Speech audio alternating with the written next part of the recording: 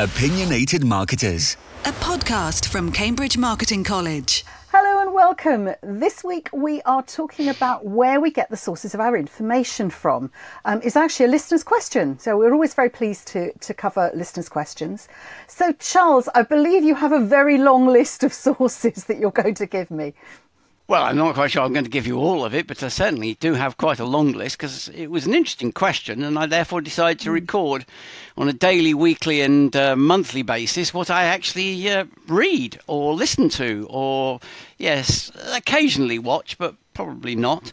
I'm not 100% sure how edifying all this lot will be, but I have to say the first thing is that don't rely on one particular source, always rely on multiple sources, and use sources as sources of sources, on the basis that you can't possibly read everything that's out there. So find a good curator and make sure that they are reasonably unbiased or their bias is well known. So on a daily basis, I read the Financial Times every day. I have an economist briefing, which comes in at 7:30 every morning, which gives me the headlines of what's going on around the world. I look at Reuters and I look at the BBC's World Service. My curated feed comes from an organisation called Marginal Revolution, which runs something called the Marginal University. He's Tyler Cohen. I've mentioned him before. A huge amount of information that they churn through on a daily basis. And that is sort of interesting stuff, certainly sufficient to spark a day's worth of interest in articles and subject matter that might be of interest. It also tends to present new trends that might be coming through. If they are covered by two or more of any of those feeds, then I probably would think about looking further if it was something of interest.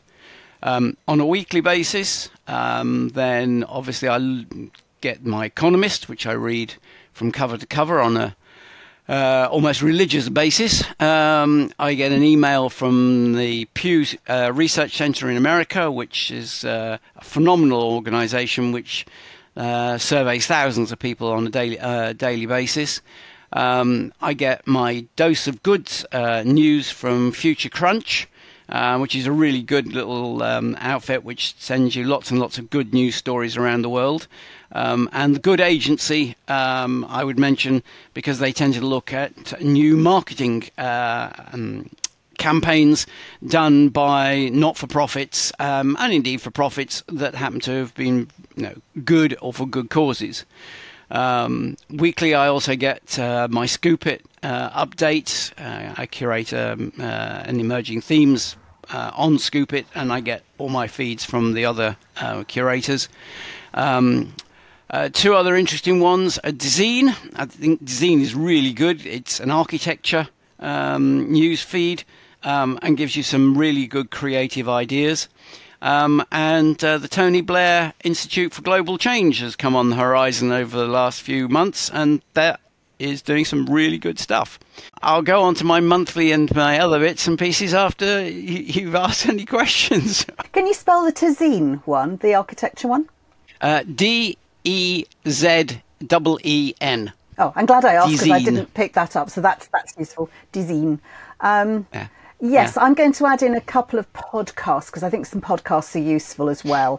I absolutely adore When It Hits the Fan, which is a BBC podcast.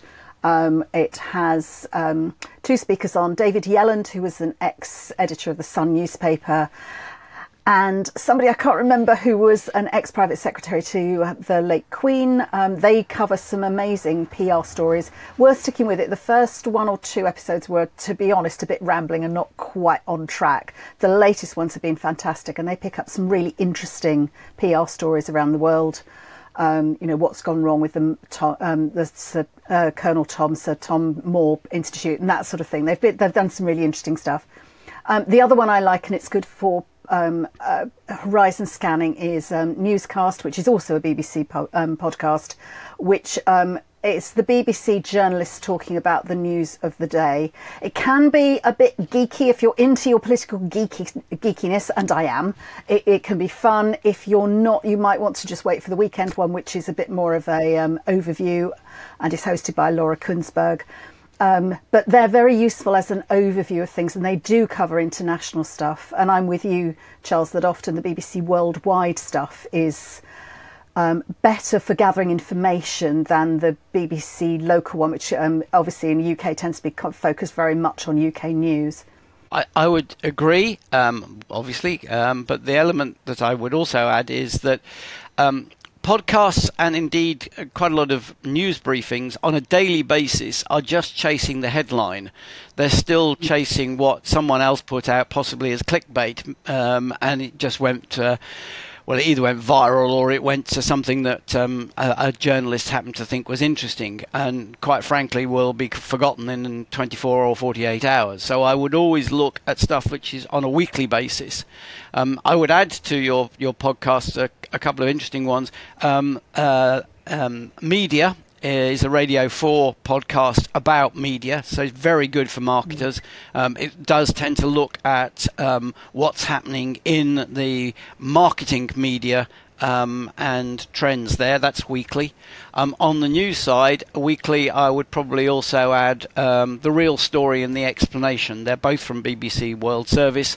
They do take a world view, and they do give a bit more in-depth analysis of what has been, I hate the word trending, but basically something that is worthwhile considering more than 24 hours. So that's The Real Story and The Explanation. The other one, which I like very much, but it's quite quirky, is Science in Action. It's a very interesting one about the science aspect, and from that one gets some of the climate and technological issues that might be faced by businesses. Yes, I was trying to think of, the obvious, there's the marketing news that we should probably be talking about, because we're very much sort of horizon scanning generally, which I think is really important. And it was one of the messages I wanted to bring over, was that, people that work in marketing should look beyond marketing in order to understand what's actually happening and what's coming in. So one of my favourite reads, and I read it for light-heartedness, but I also it gives me a different perspective, is The Reg, subtitled Biting the Hand That Feeds IT. It's actually aimed at IT professionals. I came across it because my husband reads it, but it's usually got quite an interesting element of marketing. They have a great thing on rebrands, which they call Whale Song and Joss Sticks. And it's a really good way of looking at marketing from an outside perspective, and things that we can get very caught up in. And a different professional view can look at it in a totally different way. And I find things like that, the quirky, can be very, very useful for getting ideas and new perspectives. Yes, anything, I think, as you say, that comes from left field is quite interesting. The question, of course, you've always got to consider is how much time you've got to devote to these things, given the fact that one's always got a day-to-day job to do. Quirky is good as long as it doesn't distract from the real business. So if you're looking for over the horizon and trend spotting, then I think probably I would look at the more monthly feeds that I get.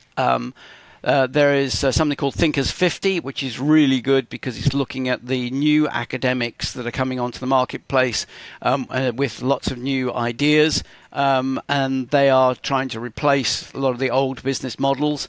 So that's Thinkers 50. Obviously, McKinsey's, Bain, Boston Consulting Group, you should be subscribing to their feeds on the basis that they are taking a very serious look at business, how business should be more successful, the pitfalls that are out there, and which of the trends perhaps that they think that you should follow. I would add Gartner, but Gartner doesn't seem to do a particularly good output on a free basis. Your alumni from your university is always very useful to get if they happen to produce anything that's in the particular area that you're interested. And there are some other areas of specialist organisations, whether it happens to be the international think tanks, Chatham House, etc. If your organisation subscribes to them, I would get access to the feeds that come from those. But I think that there are a lot of sources these days. The problem is usually filtering them, and I think that's an important aspect, that you've got to stick to the ones which either are going to give you an unbiased approach, or at least the bias and therefore can discount if needs to be. I'm going to do one slight plug for a college-related one, which is free, and that's our Sustainability Insights, which is produced every month by college fellow Nigel Clark, who's an expert in the sustainability field. And I do find, picking up your point about curated information, having somebody that you can trust who is going to look through feeds, find you things that are useful. And something like sustainability, it's moving so quickly. There's so many new stories each time. I find that an incredibly helpful way of digesting information quite quickly and following links that I find interesting. Yes, at the moment I would probably say I get about 20 different feeds on a monthly basis if I take them on a month, but some of them are obviously coming in on a daily basis and some of them on a weekly basis. The other aspect, I think, is that if you find a good source of information, usually digging into that source can provide quite a lot of extra value. So if you subscribe to the FT or to The Economist or to a newspaper, you'll often find that they produce podcasts, they produce briefing papers, and certainly I would recommend The Economist to everybody on the basis that if you do subscribe, you get access to its subscription-only webinars, where you can actually have conversations with journalists. You also get invited to subscribe to their podcasts, which are now no longer free. There are a couple that are free, but the rest of them are subscription only. You get your daily podcast, your daily feeds, as well as obviously the journal itself.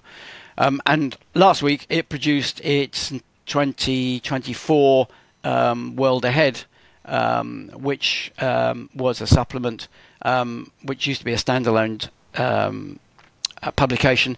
It's now included within the subscription, and that is, to be honest, the only piece of detailed thinking about what the next year is going to provide that doesn't cost an absolute fortune. So I think it's very, very useful to find a source of information and subscribe to it. Brilliant. I hope the listener feels duly answered their question. I think the one thing that both Charles and I would say is, yes, you are limited. Charles is semi-retired and has a little bit more time than the rest of us. You do have to enjoy what you're listening to or reading or following. It is actually quite important. And we all are balancing everything else we do. I know lots of people listen to podcasts when they're doing other things. I know I do. I cook with podcasts on all the time. It's really helpful to sort of find other ways of absorbing information, not just when you're sat at your desk. But Charles, thank you. That was a really comprehensive look at the sort of things that both you and I read and consume on a regular basis. Pleasure, anytime. And if anybody needs any further indication as to where those sources are, then send an email to Kieran and we'll put a list together. Like and subscribe to this feed for more podcast content. From Cambridge Marketing College.